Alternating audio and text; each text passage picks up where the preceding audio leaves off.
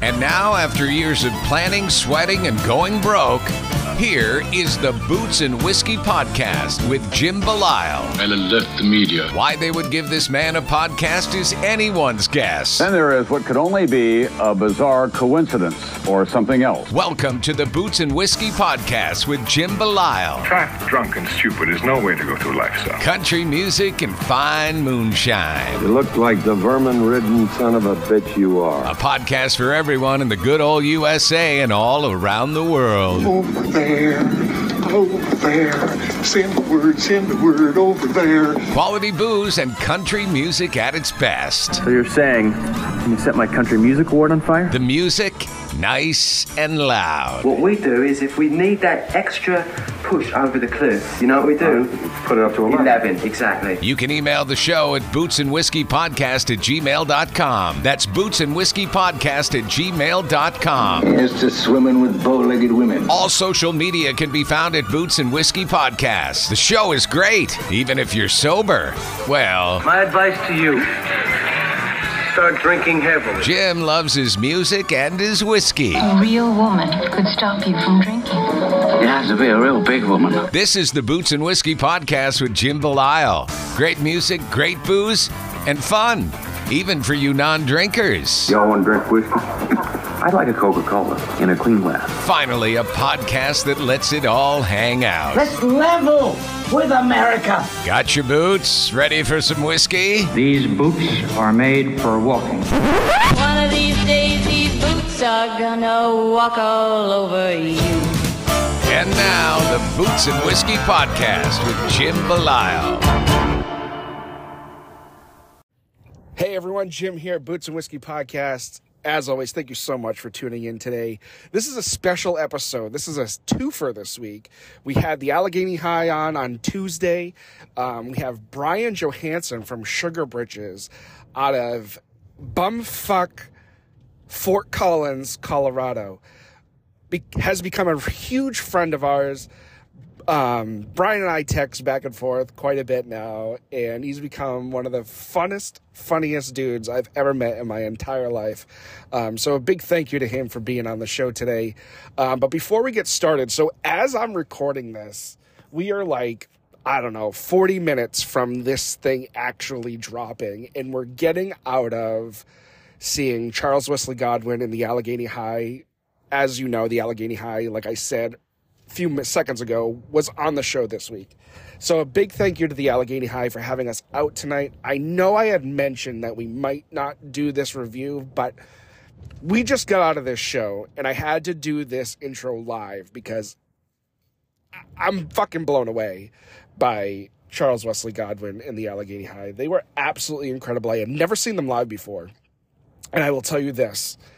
Every time I have an opportunity to see them, I will. It was almost 2 hours of just nonstop energy, incredible performances. I'm dumbfounded. I can't even believe what I just saw. That's how incredible it was. So a big thanks to Nate and Al and the rest of the guys in the Allegheny High for having us out.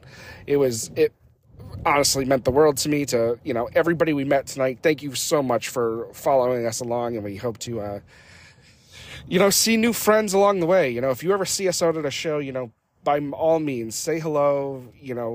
We love that kind of shit. So thank you again for everybody. If you ever get to see the Allegheny High and Charles Wesley Godwin, go. Even if you don't know any songs or whatever, go see them. You're not going to be disappointed. So, honestly, there's not much more I can say about the show, except for it was great. Did I mention that? Already? That it was one of the best concerts I've seen in a very, very, very long time? Because it was.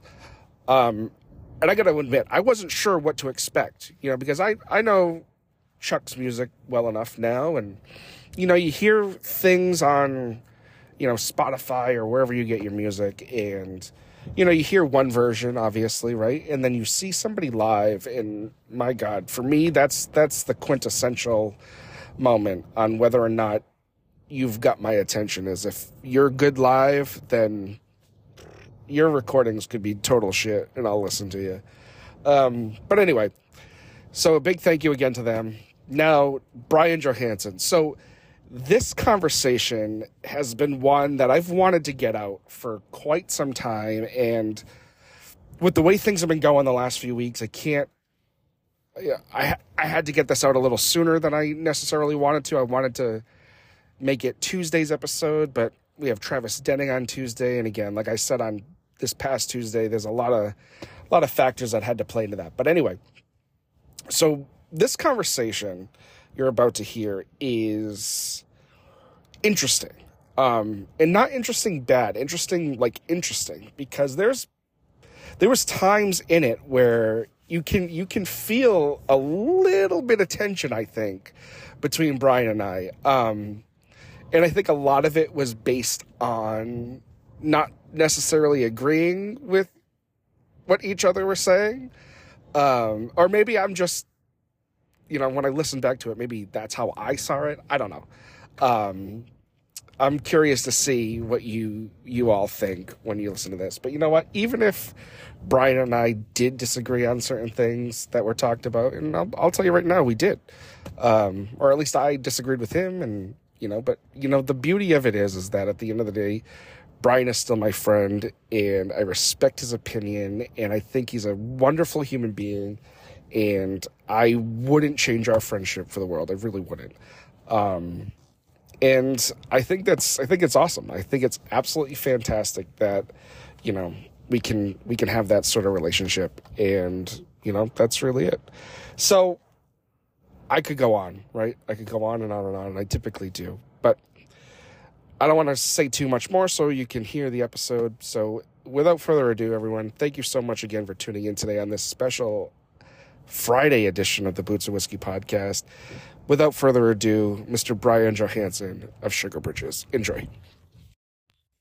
We want to give a big shout out to our friends over at Off the Rails here in Worcester, Massachusetts at 90 Commercial Street, Worcester.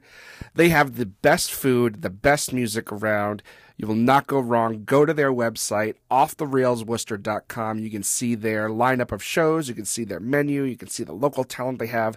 Absolute fantastic people. We love being a part of the Off the Rails family, and we love having them being part of our family. Thank you so much to Off the Rails. Enjoy the rest of the episode. Hey, Brian. Hey, how you doing? What's up, man? So I'm not gonna lie to you. Before we get really into this, I have this urge to call you Sugar Britches.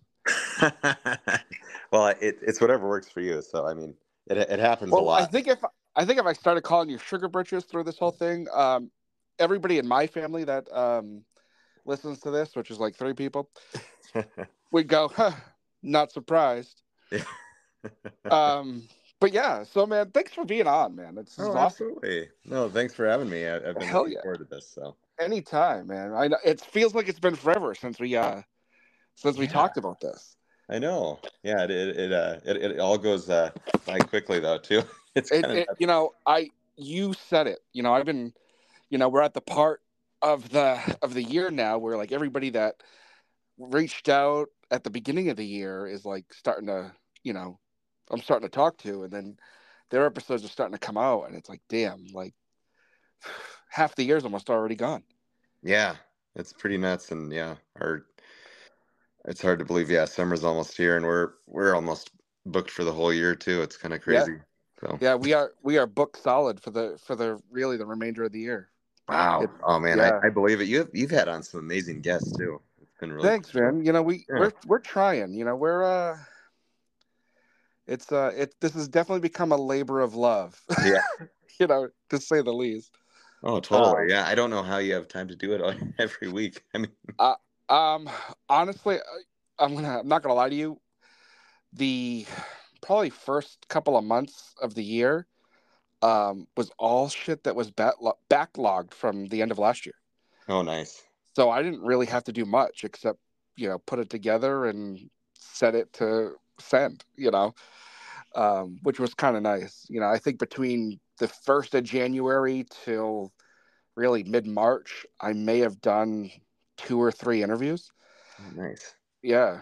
So it was kind of it was kind of nice. Yeah, no, that's a smart way to do it, and especially if you have a wife and young kids, I'm sure. Yeah, they appreciated that. Yeah, I'm at the point now where it's like, every Monday it's record night, and Yeah. And then at this rate, we're in almost the end of May, and so end of April. So all of May's shows are ready to go. So you'll be in June. Unfortunately, but oh no, that's awesome. But so that way, come December 1st, I can take the next 2 months off after that and not do anything. So it's kind of cool. But I know I'm talking a lot about the ins and outs of how this all works, and this show's about you. No, so that's right. I was curious anyway. So. Yeah, no, it's not very often my guests start asking me questions. Yeah, and I love to hear the sound of my own voice. Yeah, I hear you.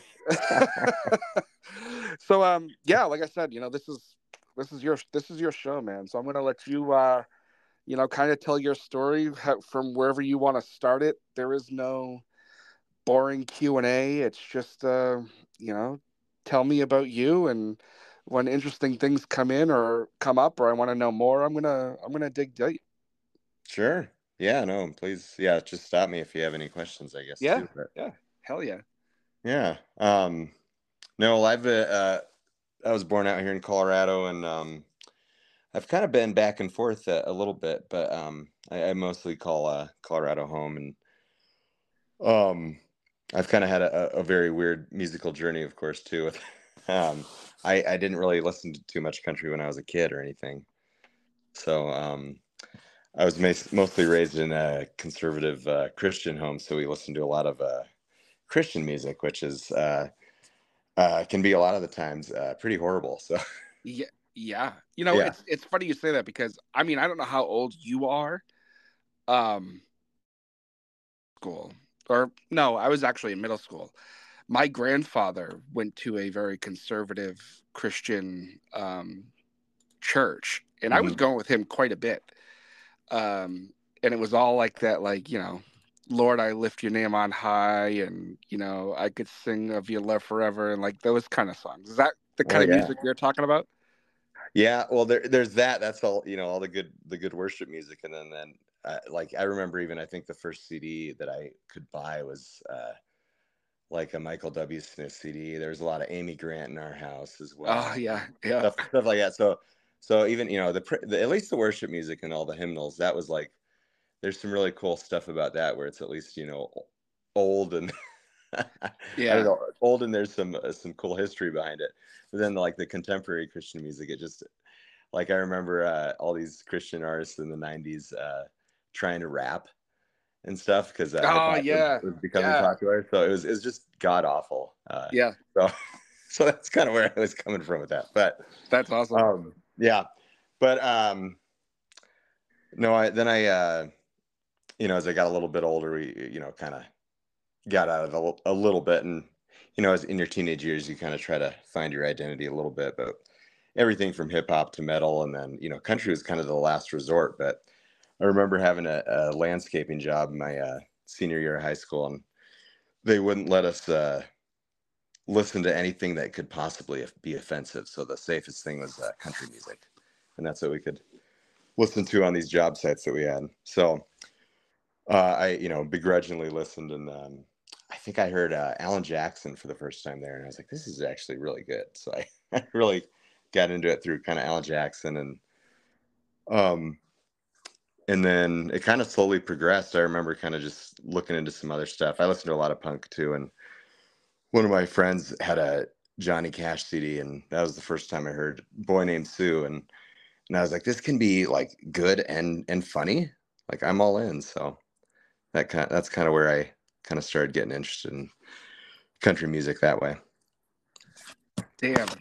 It's funny you say that, because I tell the story all the time on this show, but I hated country music, like despised. And it's only really been within the last 10, 15 years that I've got into it. Yeah. There's it's interesting that, I don't know, I feel like our brains just kind of become a little bit more open to it. I say all the time, like my musical taste changed with like what I was doing in life. Mm-hmm. You know, so like in my teenage years, it was, when I was a teenager, Freak on a Leash, that Korn album that had just Oh, come. yeah. So like that was my jam, and then when I got into college, it was jam bands and, smoking weed and drinking IPAs and, and then as I started having kids and getting kind of, quote unquote serious about life, that's when the country music came in because it was relatable to me, What was your first dip into country music then? My first dip? So to be fair, my first dip into country music was Garth's Double Live album when that came out. Oh, there you go. And my dad is not a country person. He is now, I think, just because I'm doing this show, and he's very supportive. And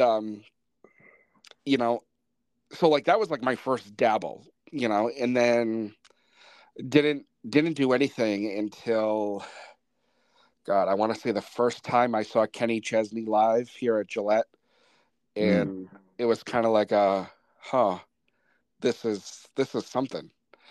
And the Daisy Dukes and the cowboy hats and the boots didn't hurt. But yeah, and it just kind of snowballed from there. Yeah, that's hilarious. I remember, there's a bar in our hometown, and they had cheap drinks and line dancing, and the women all wanted, all our girlfriends, and if we were single, it's where all the women went.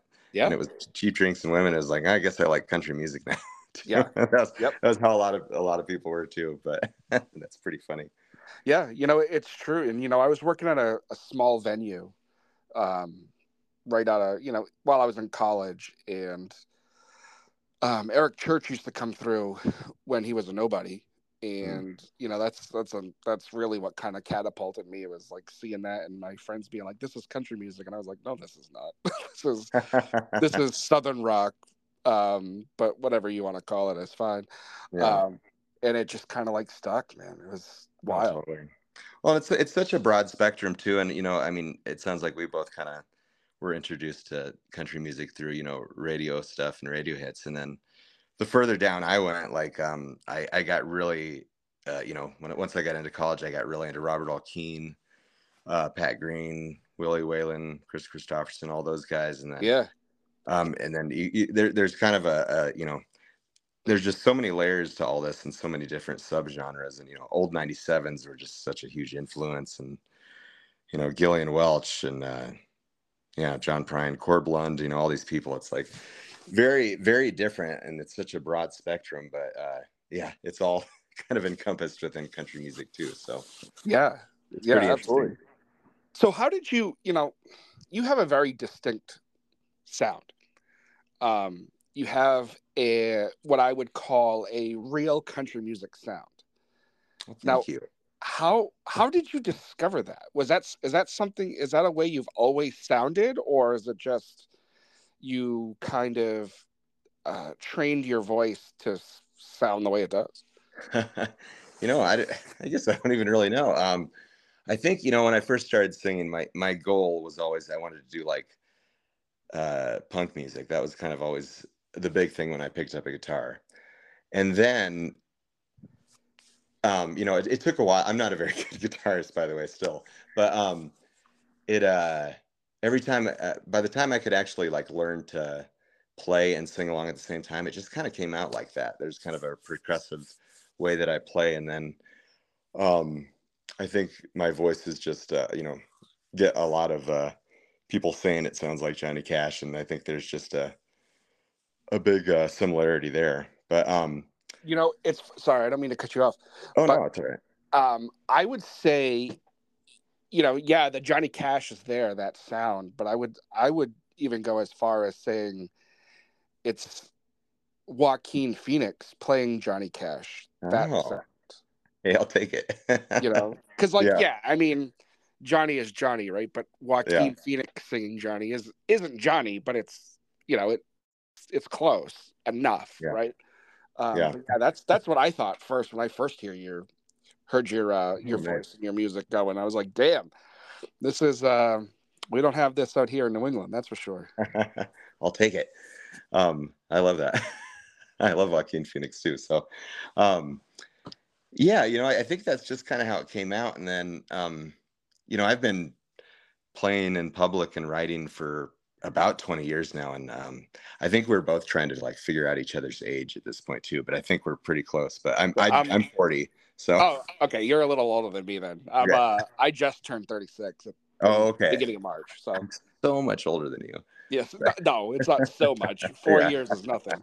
Well, I heard the Korn Freak on a Leash thing, and I was like, oh, maybe we're about the same. But yeah. But anyway, been doing this like 20 years, and I think the biggest thing people when they start playing, they're trying to find their voice, and even though I could sing, all those years ago and back in church and in the car and all that stuff, it's like, I don't know. The more you play out in public and the more you write, the more you gig and stuff, it's like you kind of just discover your voice and how you act. So yeah, I think that's just kind of all come with experience and age as well. So I know sometimes there might be a little twang in there, but I don't necessarily mean for it to come out.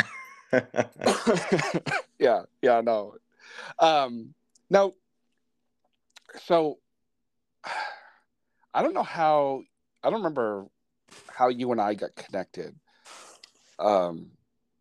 Because there's been so many people. Yeah.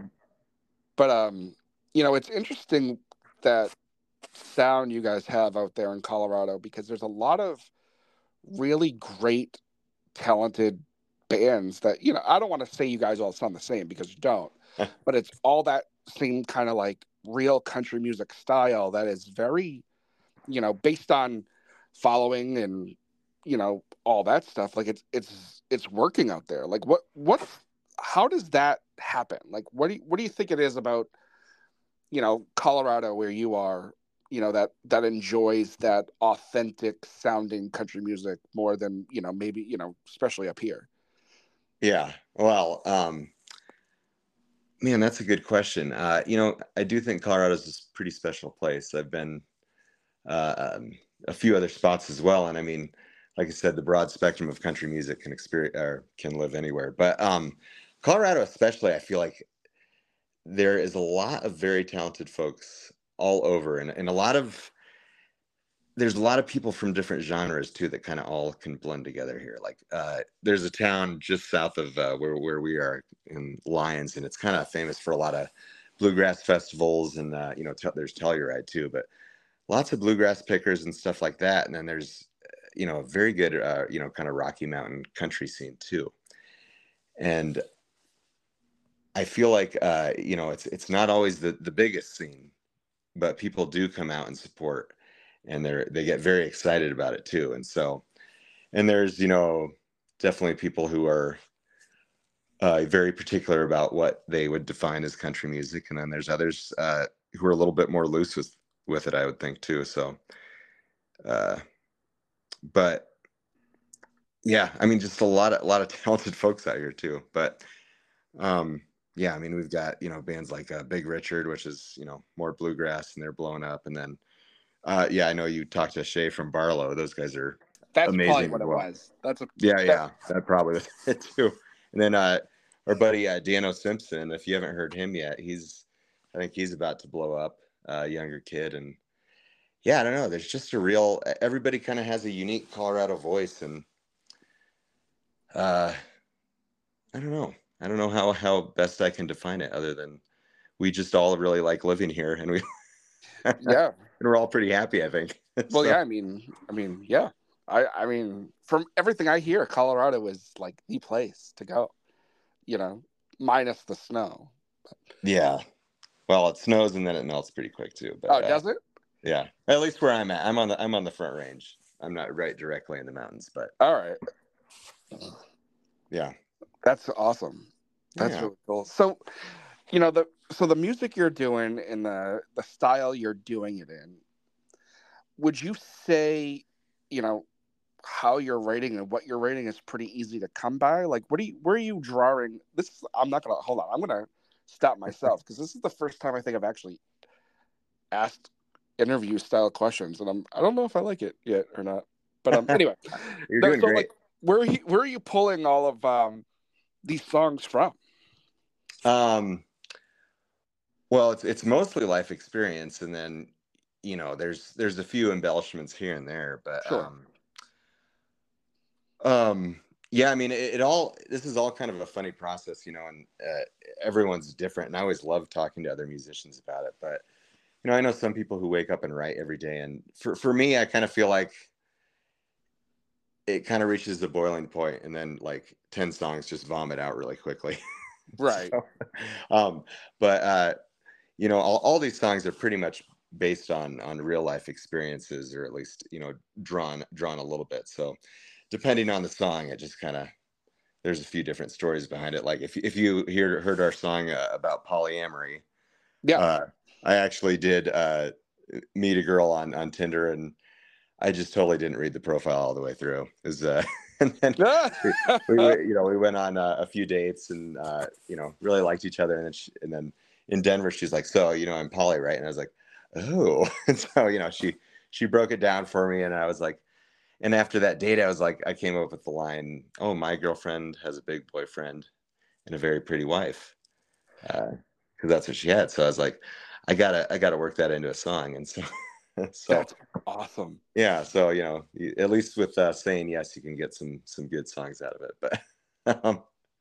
But so yeah, and then even that song off our new album, "Crying in the Drive-Thru," that's I haven't drank for a while, but I remember back being on a bender, and I was like, I need to feel something, so I went out and went through the drive-thru, and probably shouldn't have been driving. I should not have been driving, but yeah, no, we've all been there, man. Yeah. So it's been a long time, but I remember the darkness of being in that moment, and then I kind of joke we turned it into a shuffle, so now it's more of a happy song. But because I was listening to some of the tunes you have out, and like now you saying it, some of it comes from life experience. Like I kind of feel bad because some of your lyrics and the play on words are just absolutely hysterical, and I'm not sure if that's like intentional or if it's just the way I'm hearing it, but it's like some of it's like laugh out loud funny because it's like, oh yeah, like that makes a lot of sense, like, and like it's not something you've heard before, it's not, yeah, or it is something you've heard before, it's just not presented in the way you present it. It just, it's very, very clever and witty and just incredible. Oh, thank you so much. No, that's that means a lot. And I think that's just kind of how I view the world now, and how it kind of comes out, because my first real band I was in was a bluegrass band, and it had some funny one-liners, but it was mostly kind of sad bastard bluegrass songs. And yeah, it was all it was back when I was in the heights of alcoholism, so it was really a lot of sad stuff. And then I sobered up, and I think my brain just kind of made a switch where it kind of took the dark stuff, and I try to make a little bit of a joke about it too, because that's just kind of how I deal with some of that trauma. So yeah, I hear you, man. That's exactly what I do. Yeah. Well, I don't think it's anything wrong with it. It's just kind of a way to new way to see the world and to view problems and stuff. But and I love John Prine. He's absolutely one of my favorite writers. And one thing I always say is I feel like he could always write some of the saddest songs, but he always had at least one kind of funny line in there, even if it was a very dark funniness to it. So I kind of try to aim for that too. Yeah. And I mean, I really appreciate your honesty too, about everything. Because it's, and I relate to it because it's, there is a lot of serious, fucked up shit that happens to us. But, to me, the easiest way to deal with it is, humor and just,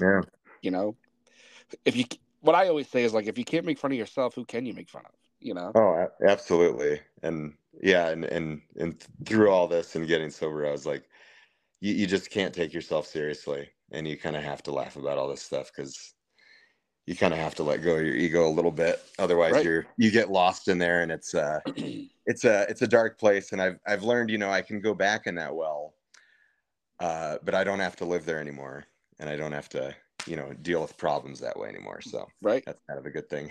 So right, yeah. My wife did say one time when I was writing some of the songs on the last album, she was like, "Are you ever gonna fucking?" Hey everyone, don't forget about our other partner, the DCU Center, dcucenter.com. Go there for all of their things that are coming. They have concerts, they have hockey, they have indoor football, they have everything you would want for entertainment right here in central Massachusetts. Whether you're local or not, come and check them out. DCU Center, 50 Foster Street in Worcester. Check them out. You won't be disappointed. Write a serious song again.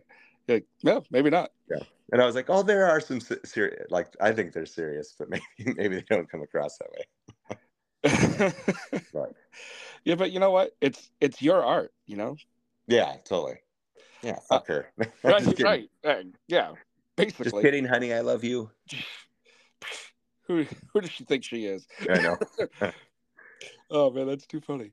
Yeah. So it's funny you bring up, and it's not funny like haha, but funny like interesting because I kind of joked about it a couple of weeks ago with somebody that it seems like all of my guests this year have had some sort of bout with alcoholism or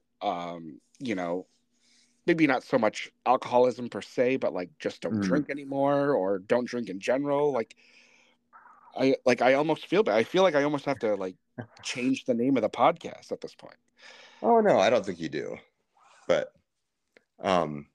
no, it's your show, it's your podcast. But I do kind of see it in a lot of places, and I feel like people are quitting just to kind of see how it goes, and some people just do it for health reasons. And I'm out here in Fort Collins, just north of Denver, and we have like about 30 breweries in this town, right? And all the breweries now are like making NA drinks just for people who want to come and enjoy the experience, but they don't want to necessarily have to worry about drinking or anything. So it's very interesting to see kind of I think it's more of a culture thing in many ways too, but then being out here in Colorado, a ton of people smoke weed too, so who knows? Right. But it all depends. It's all such a different journey for everybody too, and I'm a straight edge guy now, and I can't do any of that fun stuff anymore. But I love the way you said that. Yeah, no, I do have I have a very full and fun life too, though. So I'm that fun. That stuff was fun in the moment, but I'm glad I moved on past it. So yeah, that's great. It's people. I can't tell you how many times people have like stopped me and be like, "Wow, you must drink a lot of whiskey." And it's like I really don't. I really don't. Like I have bottles on my bar here behind me, from where I'm talking to you, and it's like things that I haven't, I've had for like a year plus that I haven't even opened. It's just, and a lot of that is because it just keeps coming, and it's, it's like, what else am I going to do? Yeah. But yeah, it's been a very interesting journey with all this, as I'm sure it has for you. Yeah, totally. Well, and no, I'll just give you a little more backstory too, because I started playing pretty much 20 years ago, just playing open mics, and then I got roped into a little bluegrass band, and with a couple of really close buddies, and made an album, did some really cool stuff, really cool shows, and then they eventually, we were about at the height of our popularity here in Colorado, and they had to kick me out because I kept canceling shows. I kept showing up just wasted, and finally they were just like, "You're out." And I was a founding member of the band, so after I just couldn't get it together. I was a single parent, and that wasn't good either. And then just a drunk mess, but I couldn't accept it. And then finally I kind of had that rock bottom moment and turned it all around, and luckily had some resources available and a good community of support. And my son actually was like, why don't you play guitar anymore? Why don't you sing anymore? And then he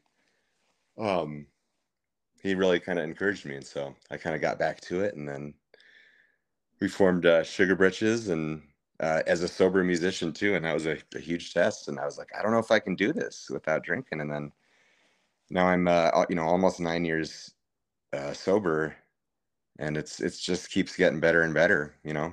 It's not always great, but I have so much fun playing. I have so much fun writing. I have a good group of bandmates, and yeah, I'm so grateful for all of it. So damn, pretty cool. Dude, that's awesome.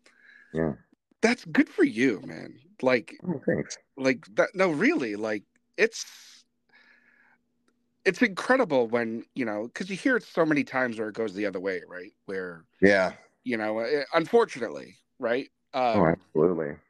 But to recognize what you're going through and like totally change, really who you were to, really in the long run to better yourself, but to better the people around you. Like that says so much about you, man. Oh, thanks. Well, yeah, like I said, it's a gift that I've been given. So I'm pretty fortunate and very happy when I get to, talk with other people about it too. So yeah. It's funny because, I've been very fortunate to, I guess, I don't mean this in a bad way, but like know my limits, right? Mm-hmm. And luckily my addictive personality comes in other forms and not with drugs or alcohol. But I went 35 plus years with an undiagnosed ADHD problem, I guess you could call it. And I know it's not the same thing by any stretch, but it's a slap to reality when you have something going on that you don't really realize until somebody is like, listen, there's a problem. Yeah. No, absolutely. And that's, I don't think that's very different at all, or, on a different level. It's, and when those moments happen in life, you can either continue with what you're doing, or you can say, hey, I need some help. Right. And that's generally the hardest thing for most people, is to say, I need help, and here's what my problem is, and here's where my limitations are. But I think when you get to that point, when you can ask for help, then you actually become empowered, because you're like, this is where I'm weak, and this is where I need help, and then you're free over that. So yeah. But yeah, I'm glad you were able to get some help beyond that too, because trust me, these drugs are the greatest things that happened to me. Yeah, it's wild. It's totally wild how like chilled out I've become. And obviously you have your moments of like, the hard wiring is always going to be there, but knowing how to manage it, it's such a different world. Yeah. Oh, absolutely. And yeah, sometimes you gotta take it a little bit slow, and have bad days, have really good days, and sit in some discomfort. But then we grow out of that discomfort, which is pretty cool. So yeah. Now let me ask you. Now you said you're 9 years sober. Is there any, is it true where it's that whole like, I forget the saying, but they have where it's like, I just, got to get through today, or got to get through tomorrow, or, whatever that is. Do you still have that feeling where like, or ever have a desire to get back into it, or not? I'm not like pushing you to do it. Oh no. But, like, yeah. Well, that was your whole purpose of the podcast, was yeah. I mean, my purpose is to make you uncomfortable. So no, that's a really good question too. You know, it's been so long since I've ever even thought about drinking to deal with anything. Um, I would say the first 2 years, it was a daily struggle Yeah. to like, I was just like, I got to get through today. And I was, going to, my special classes and then, meeting with my community there to basically get the support I needed pretty much on a daily basis. And I'm so grateful for that. And, you know, as the days went by and as the years went by, I kind of just learned how to basically deal with problems and life problems on a whole other level, because they say in a lot of this that drinking is just a symptom of it, Right. and the real issue is kind of a spiritual one, if you want to go that far. But really, I just had to. It's a lot of self-reflection and introspection, and I really just had to learn how to. I kind of went through puberty again. I learned how to deal with my emotions sober. I had to learn how to deal with people. Had to learn how to apologize. I had to learn how to forgive myself and forgive others. And after that, I would say after about 2 years, that desire went away. And I haven't really, I've gone through some shit, just in the last year that's been probably some of the roughest stuff since I sobered up, and drinking never crossed my mind. It's not an option. It's not a way to deal with anything. And it's, I always joke if anyone ever pushes it, if they're like, oh, come on, just have one drink. I was like, I will burn this fucking town to the ground if I have a drink with you. So, sorry, probably made that answer a little bit long. No, it's perfect. Your last comment actually kind of made me laugh a little bit, because my one of my best friends in the entire world, like, he had a huge problem for a while with alcohol, and he hasn't drank in years now at this point. And we go out, we go to shows, and he used to live here with us, and I bust his balls all the time and be like, you want to drink? You want to drink? You want to drink? And like, he was always like, nope. But like, it was always like, when the pandemic started, he's like, I just might. I just might. And the ongoing joke is like, if we ever know like the world is going to end at that moment, he's like, I'm drinking. Like, but yeah, if there's a zombie situation, it's like, well, yep, whatever. But yeah, man, I really admire you and appreciate you telling a story. I know it's not always easy, but I think it's important to to do, especially you never know who's listening, so it's that's how I look at it. You never know who's listening. So yeah, totally. Well, I always tell people I kind of sobered up because I used to, well, I still do listen to Mark Maron's podcast, WTF, and he's been sober like 20 years, and I remember him talking about it. And then eventually it was like the seed got planted, and then 10 years later for me, I was like, I think it's time. So yeah.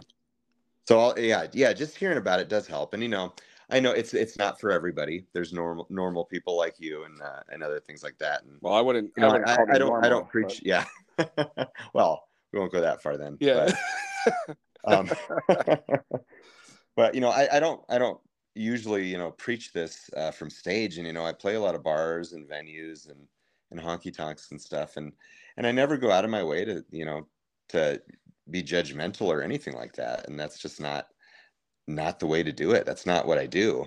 Right. And it's up to the individual, but I'm definitely more than happy to talk about it with anybody. And I've got a couple songs dealing with sobriety, and I'll usually just kind of give a precursor. I'm a talker on stage too, if you can tell, but I usually do like to introduce my songs with a little bit of a story too. So I love that. I know a lot of people don't like that, but I love that. I love when an artist will tell a little bit of a story behind the songs, and I think to me it helps. It helps the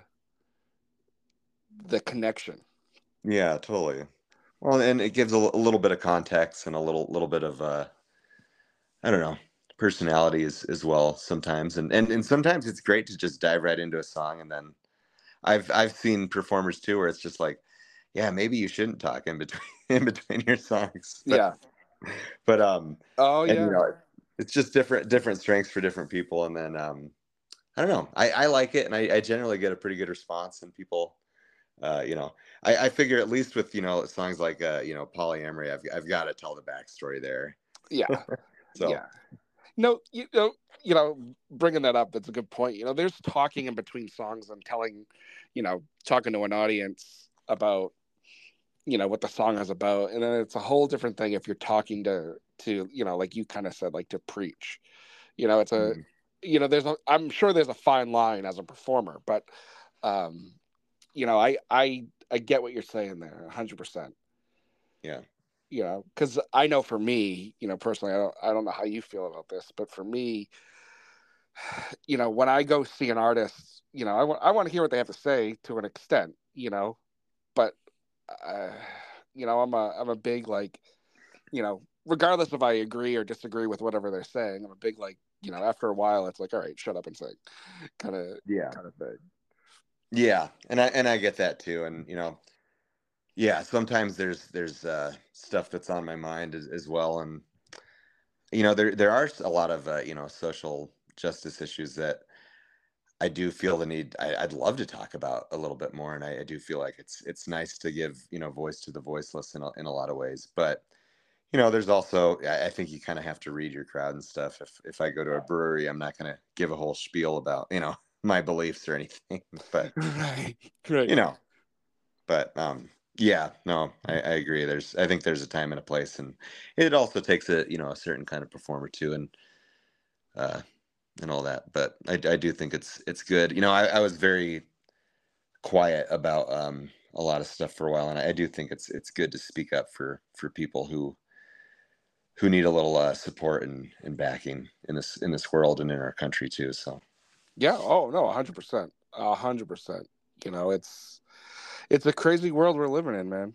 It's, I was in we're going way off the spectrum here with this show. I love it. But I was in politics, local, state, and kind of federal to a point for most of, actually all of my 20s. And oh wow. Yeah, right from high school, turning 18. I'm a big history guy, so I got in interest of it, and when I got into it, it wasn't as it was polarizing, but it wasn't as polarizing as it is now. Mm-hmm. And as I kept going through things, I just got a real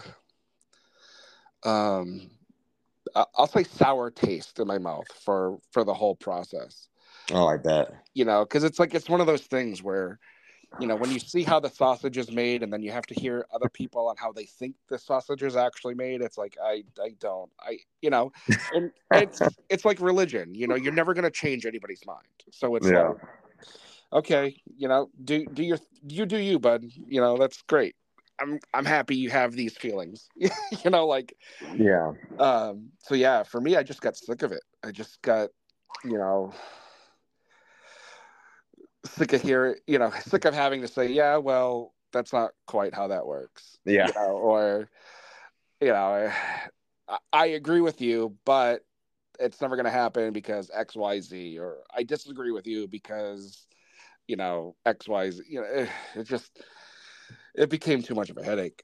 Oh, yeah, that sounds exhausting. It is. It is. Well, at least I don't know. I think there's something to people who want to be civil servants and serve in that way too. But I'm sure, like, I mean, that whole game behind all of it is just like, it's so nauseating to even think about doing all that. And I know that they're really good hearted.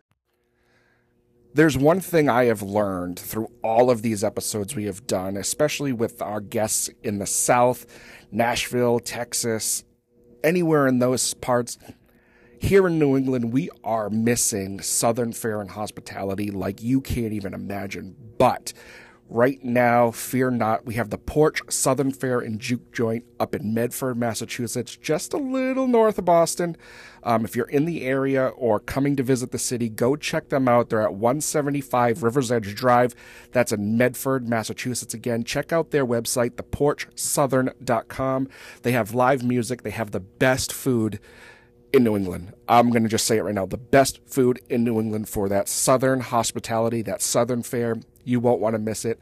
Our friend Jonathan Post is the chef and owner of The Porch. Great dude. Glad to be working with them. Check them out again, theporchsouthern.com. People, and I've met a lot of really good-hearted people who serve in that way, but it's it's all just like, oh, you see the bullshit meter go off too, and so yeah, you just can't help it.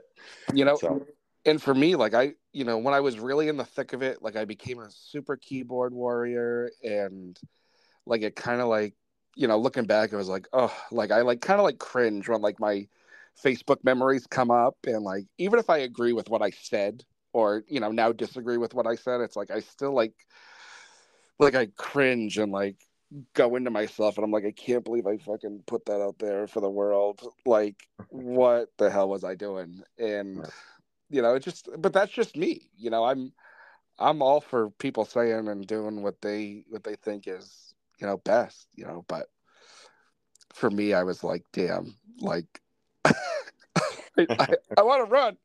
Yeah. Well, I think you've earned a break for sure. And yeah, it's time for a little reprieve for sure. Yeah. Oh, hell yeah. Yep. Yeah.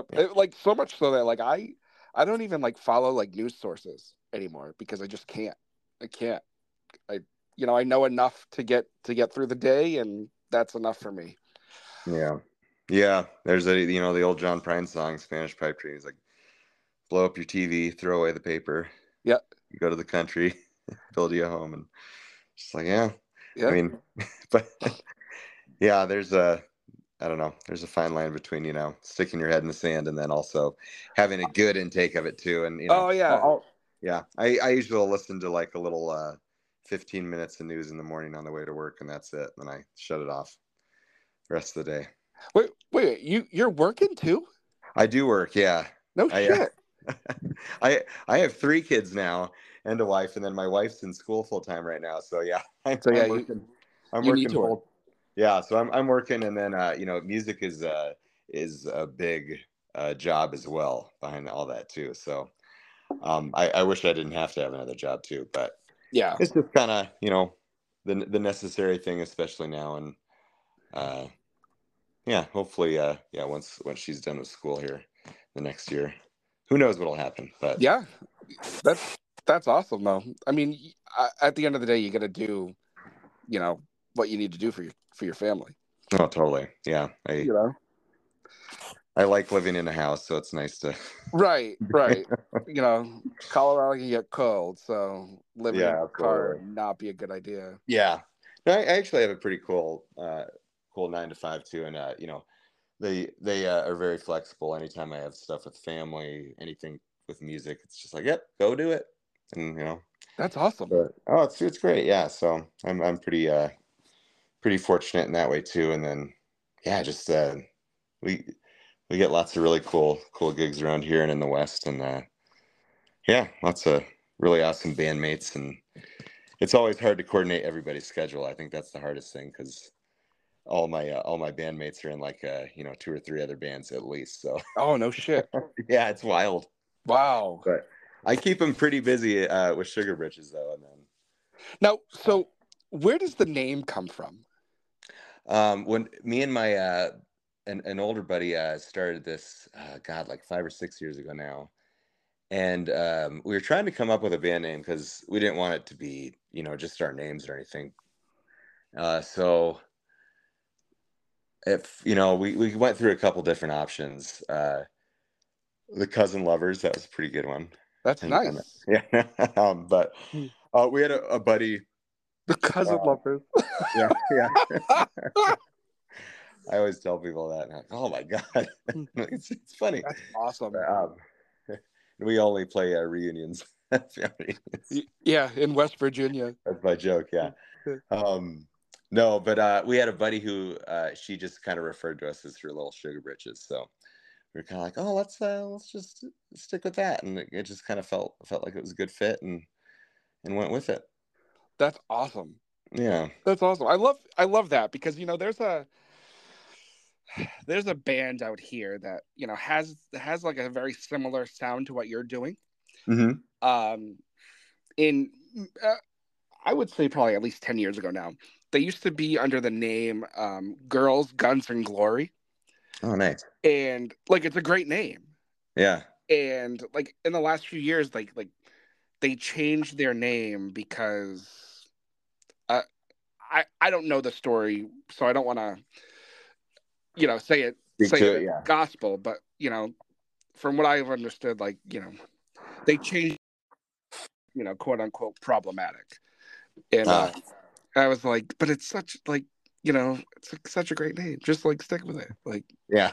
So like it's always been fascinating to me when I hear bands or artists that have interesting names and like have a following and have like a fan base, because it's not every day you hear it. It's always something cliche, or it's Guns N' Roses, or it's just especially in country music, it's just the name, the person's name. Yeah, and that's kind of something I thought of too. I mean, when I first even started playing music, I was just like, I just don't want it to be my name. And maybe it's because I think I have a very boring name, but I don't know. I remember, I think it was the guy from Dashboard Confessional. He was like, it was like, I just don't want to be egotistical, but I don't know how true that is. But oh yeah, I bet that's not the case. Yeah, I know, right? But yeah. So, and maybe there's just a little bit less pressure if it's not my full name too. I can kind of hide behind the Sugar Britches if I need to. But I do have people, they'll shut out, sometimes I'm walking around, they're like, Sugar Britches. So it's kind of funny. That is awesome. No, that's, I can't tell you, like I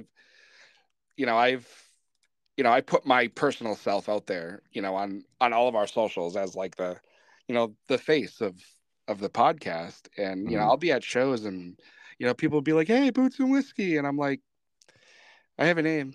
I actually have a name. And it's not that, but like, I forget, and it's like, I know they're not doing it intentionally. It's just, that's how they know me. It's loving. I mean, yeah, I guess think what Macho Man Randy Savage had to go through, and Hulk Hogan. Well, I mean, that's a little different. They've got. I know. I don't know why I could only think of pro wrestlers from the 80s at that moment. No, because it's fantastic. Yeah. I don't know why. It was great. It was awesome. I'm dating myself, but yeah. So anyway, that's kind of where Sugar Britches came from, and it's it's been fun. It makes marketing really easy too, because you can always reference a lot of sugar stuff and say how sweet we are, and it's so marketing stuff is just a breeze, very easy. Yeah, I'm sure not a lot of thought needs to go into that. Yep, that's awesome. Now, so since you've been doing this, what are some career highlights that when you started first playing music that you would like, never in a million years is this going to happen, and it did? Oh man. Well, I'd say when we first started playing with Sugar Britches, after I sobered up, I kind of just had goals to play like as much as I could, really. And I remember that first year we just played as often as we could, and then second year was like, all right, let's get into one of the bigger festivals in our town, and that's we did that. And then as the years have kind of gone by, it always gets a little bit harder to set those goals and define them, just because the world is so big and in all this as well. But I would say like pretty big highlights. I mean, I've gotten to open up for some of my heroes. We got to open up for Core Blund right before the lockdown in 2020. And he's one of my absolute favorite writers too. So that was a big deal.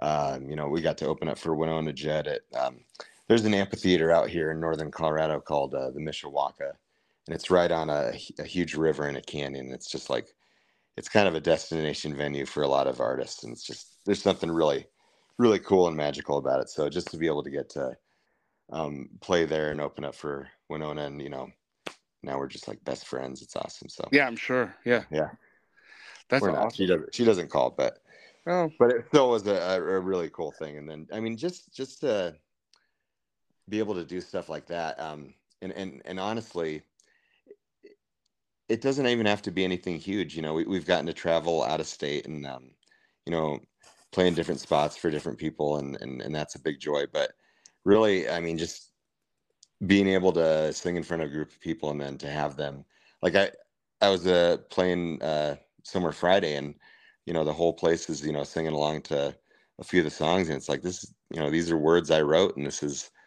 strangers singing along to the words. And that's like, I think that's kind of why I wanted to get back into music too, is I didn't know how to connect with people, and playing music, that's just such a big connection with people. And even if they connect on a different level than how I wrote it, I mean, that's just extremely cool, and I will absolutely love that. So it's a very humbling and a very prideful moment too. I get very proud, just to be able to do this. So yeah. I mean, that's going to be such a jolt. That's going to be such a high when you're on stage and, like you said, singing songs or singing words that you've written, and then people in the audience just singing it back to you. Like, I can't even, just thinking about it gives me goosebumps. Yeah. Oh, absolutely. And I mean, we get pretty rowdy sometimes too, and then to go from a song about polyamory or being drunk, and then to go to a really have everybody get real laughing and talking and hooting and hollering, and then to get everybody really quiet with a serious song. I mean, it's a very, very cool thing too. So yeah, I don't know. I'm kind of getting chills just thinking about it too, because it kind of blows me away every time, and I'm, again, just very, very lucky to get to do that. And so yeah, well, I mean, I really do. I love what you're doing. I love your sound. It's so unique, and just after talking to you, like, it's so you, like, and I don't again, that's not an insult by any stretch. Like, it is very you, and I love that. Oh, thank you. It's when you're having conversations like this, like, you kind of can tell a lot about somebody, even in an hour, and it's like, damn, like, I get it, Yeah, I appreciate that, and I feel like it takes people a long time to find their voices, and and some people find it right away when they start doing this stuff, and for me, it did take a while, and it's evolved a lot too. And I hope it keeps evolving, for that matter. And I don't want to just keep singing the same stuff over and over again. And so I'm always excited to do something new and see where it takes me. But yeah, I appreciate your very kind words. So thank you. No problem. I mean, trust me, I'm not one to blow smoke up your ass. If I don't think it's I won't say it. So I know, when did you put this last album out? What was it? Was it this year? Last year? Why can't last year? Okay.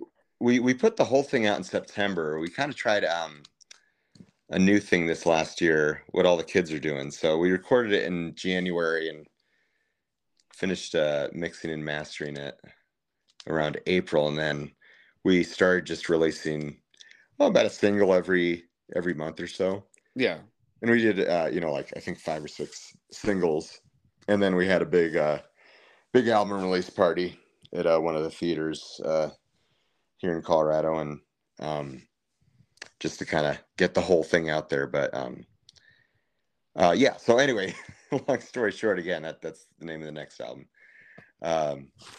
Yeah, we released nothing in September.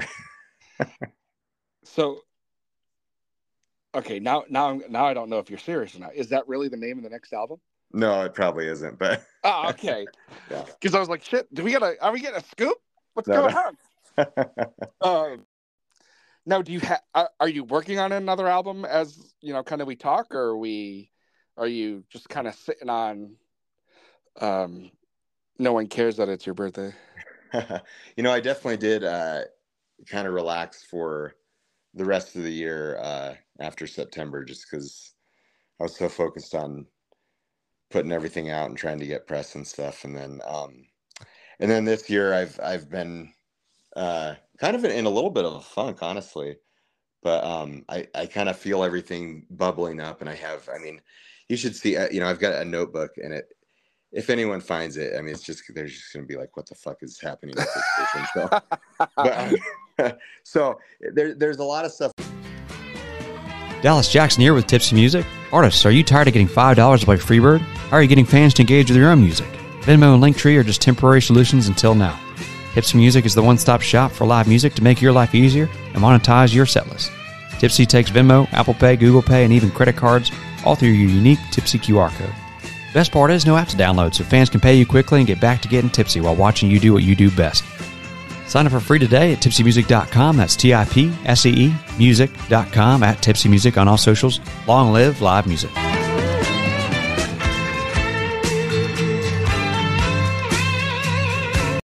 Of course, we can't forget our friends at the Dirt Road Scholar Supply Company out of Canada. That's drsupplyco.com. They have great stuff. All of the hats I pretty much wear, all the camo hats you see me wear either on TikTok or in pictures or whatnot, all come from the Dirt Road Scholar Supply Company. A big thank you to those guys out there. drsupplyco.com. Check them out. Canadian company. Great stuff. Check them out. Bubbling up, and it's kind of all, almost ready to go, I think. And so I am, taking some breaks to write and whatnot. But like I said, I think I told you earlier, I feel like my best songs they all kind of come out right away. Yeah. So, and I do try to, sit down and write too, but it usually just comes when I grab a guitar and can kind of relax. So I'm not in a huge, I don't try to rush anything. But the cool thing about this last album too was my buddy Lance Ruby, who's the guitarist in Sugar Britches, not Sugar Brooks. He does a really good job of I can bounce a song off him and he'll be like, hey, how about we try this? How about we try this? So it's been really nice to have him to bounce ideas off of. And everyone in the band is really good about that too. But Lance really made probably half of the songs on that album really come to fruition. So I really appreciate that about him. So that's awesome. We'll have a little writer's retreat here soon, but we've got a lot of traveling and busy gigs ahead of us this summer too. So yeah.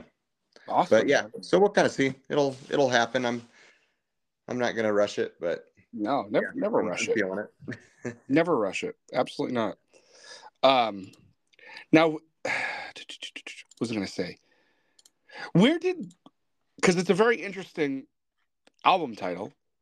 Oh yeah. Where does it come from? No one cares that it's your birthday. I'm offended.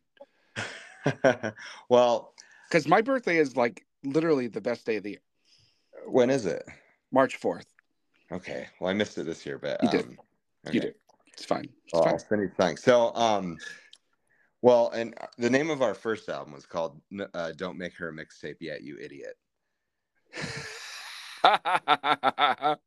And so, yeah, thank you. Awesome. So it was a mouthful. And then in coming up with the second one, I was like, I feel like we kind of need to stay a little bit on theme, make it a little bit longer like that. But one of the songs we decided to put on the second album was the birthday song. And that is, I've been playing in bars and all these, and I was in the service industry for a while too. And, the worst thing you can ever say to a musician is, it's my friend's birthday. Will you sing happy birthday to him? And so I remember complaining one night to my buddy Johnny about it.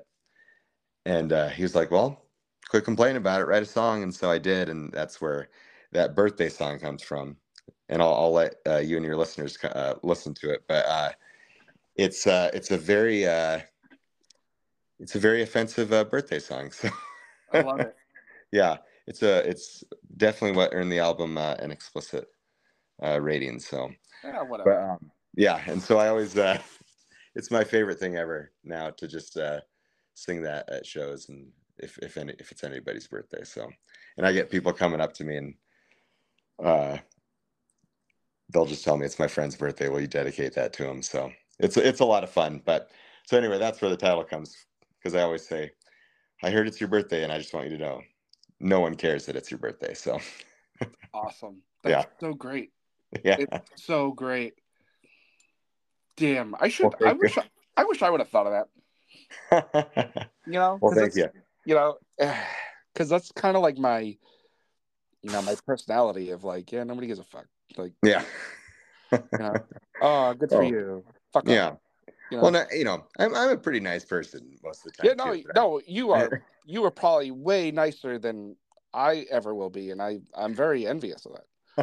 Well, and it's kind of the joy of being on stage and having the stage persona too, as you can say all of these things with kind of a little mischievous smile, and everybody who comes to Sugar Britches shows know that we're kind of silly fun boys, and we're just little stinkers. So yeah, we do like to fuck around, and we like to have fun, and yeah, we have a good time. So I'm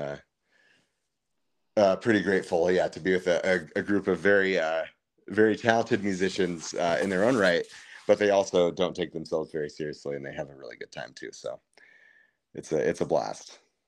That's awesome. Yeah. Oh, it's awesome. Yeah. So so next time it's any of your friends' birthday, just look up that song on Spotify or YouTube or whatever, and just copy and paste it on their Facebook, or text it to them, and they'll get a very lovely birthday message.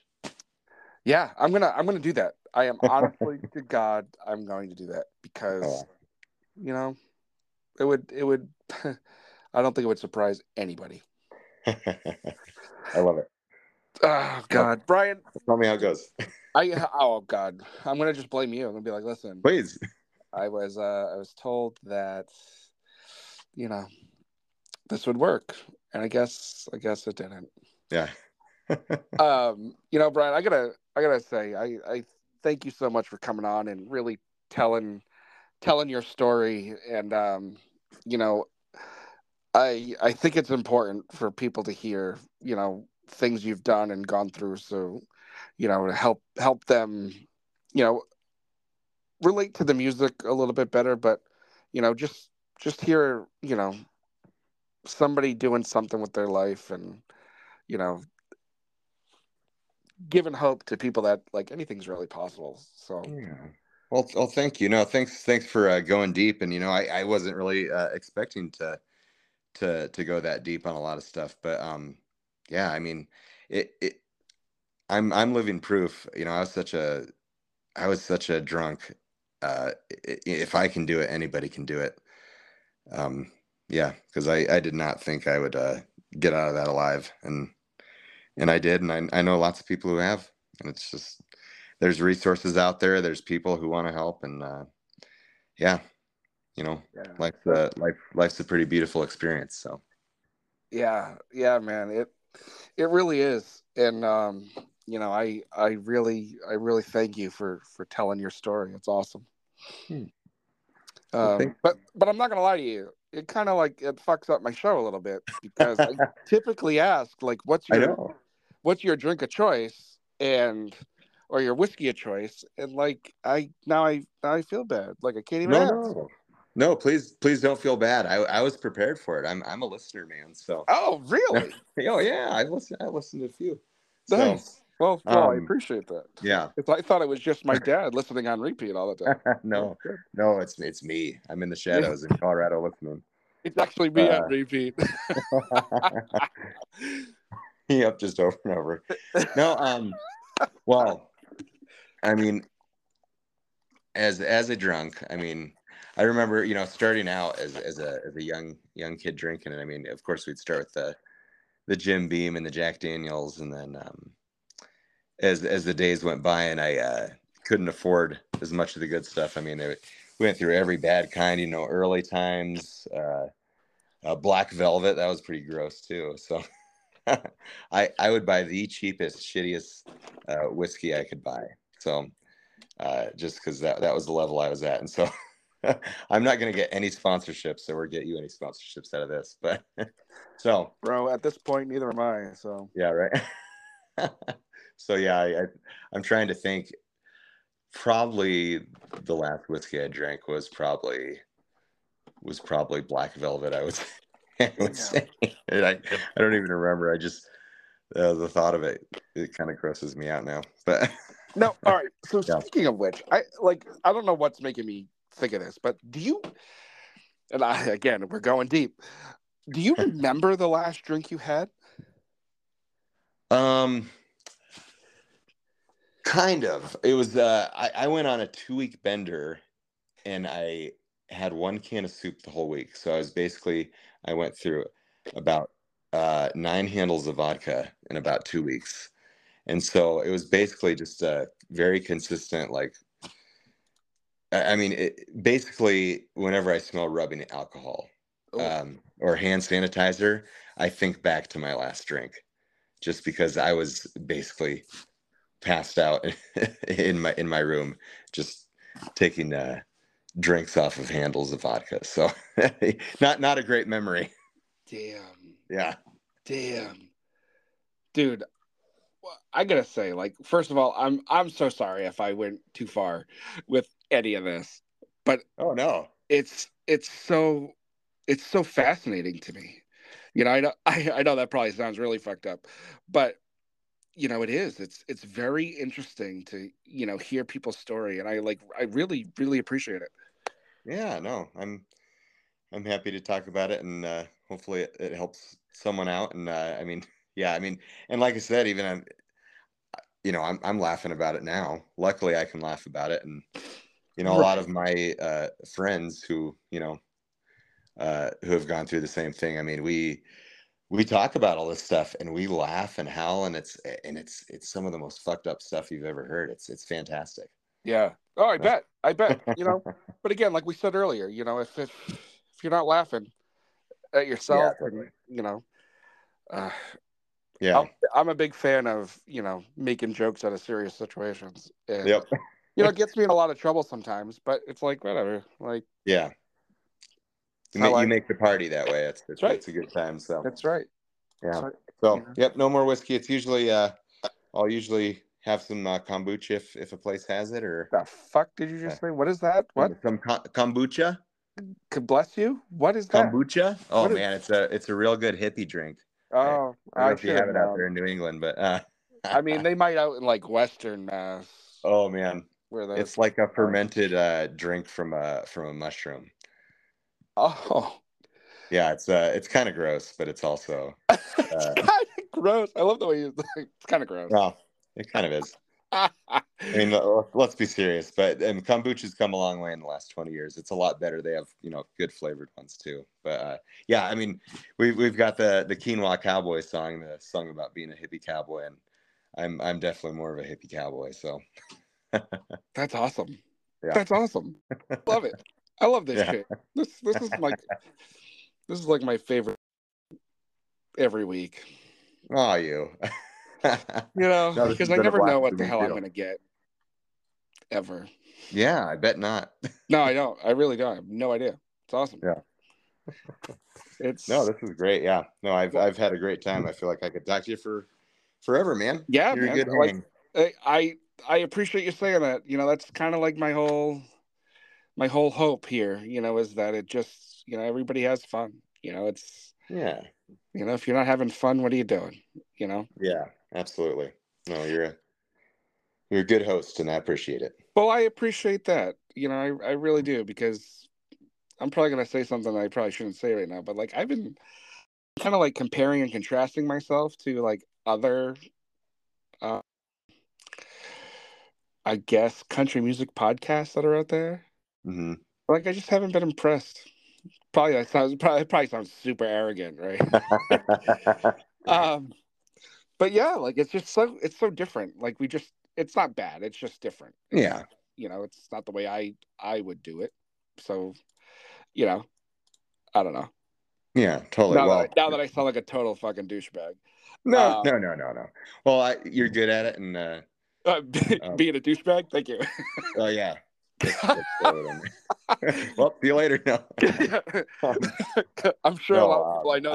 I meant you're a good host, so I think you. It's good to take pride in your work too. Yeah, but yeah, I appreciate that. It's all different strokes for different folks too.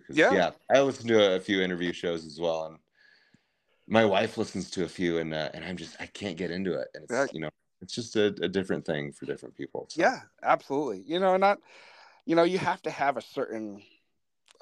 Again, this sounds so arrogant and fucking douchey, but you have to have a certain personality, I think, to be able to also kind of hold a conversation, and not, off the cuff. Because, if you were to be in my office right now, like there's no notes in front of me. I haven't like, oh, I'm gonna ask Brian this question. Like, no, it doesn't happen. Mm-hmm. Yeah, right. No, I love that. That's amazing, because I feel like if I was going to interview somebody, I'd probably have to write like an essay or something just to make sure, or I'd have bullet points or something. So no.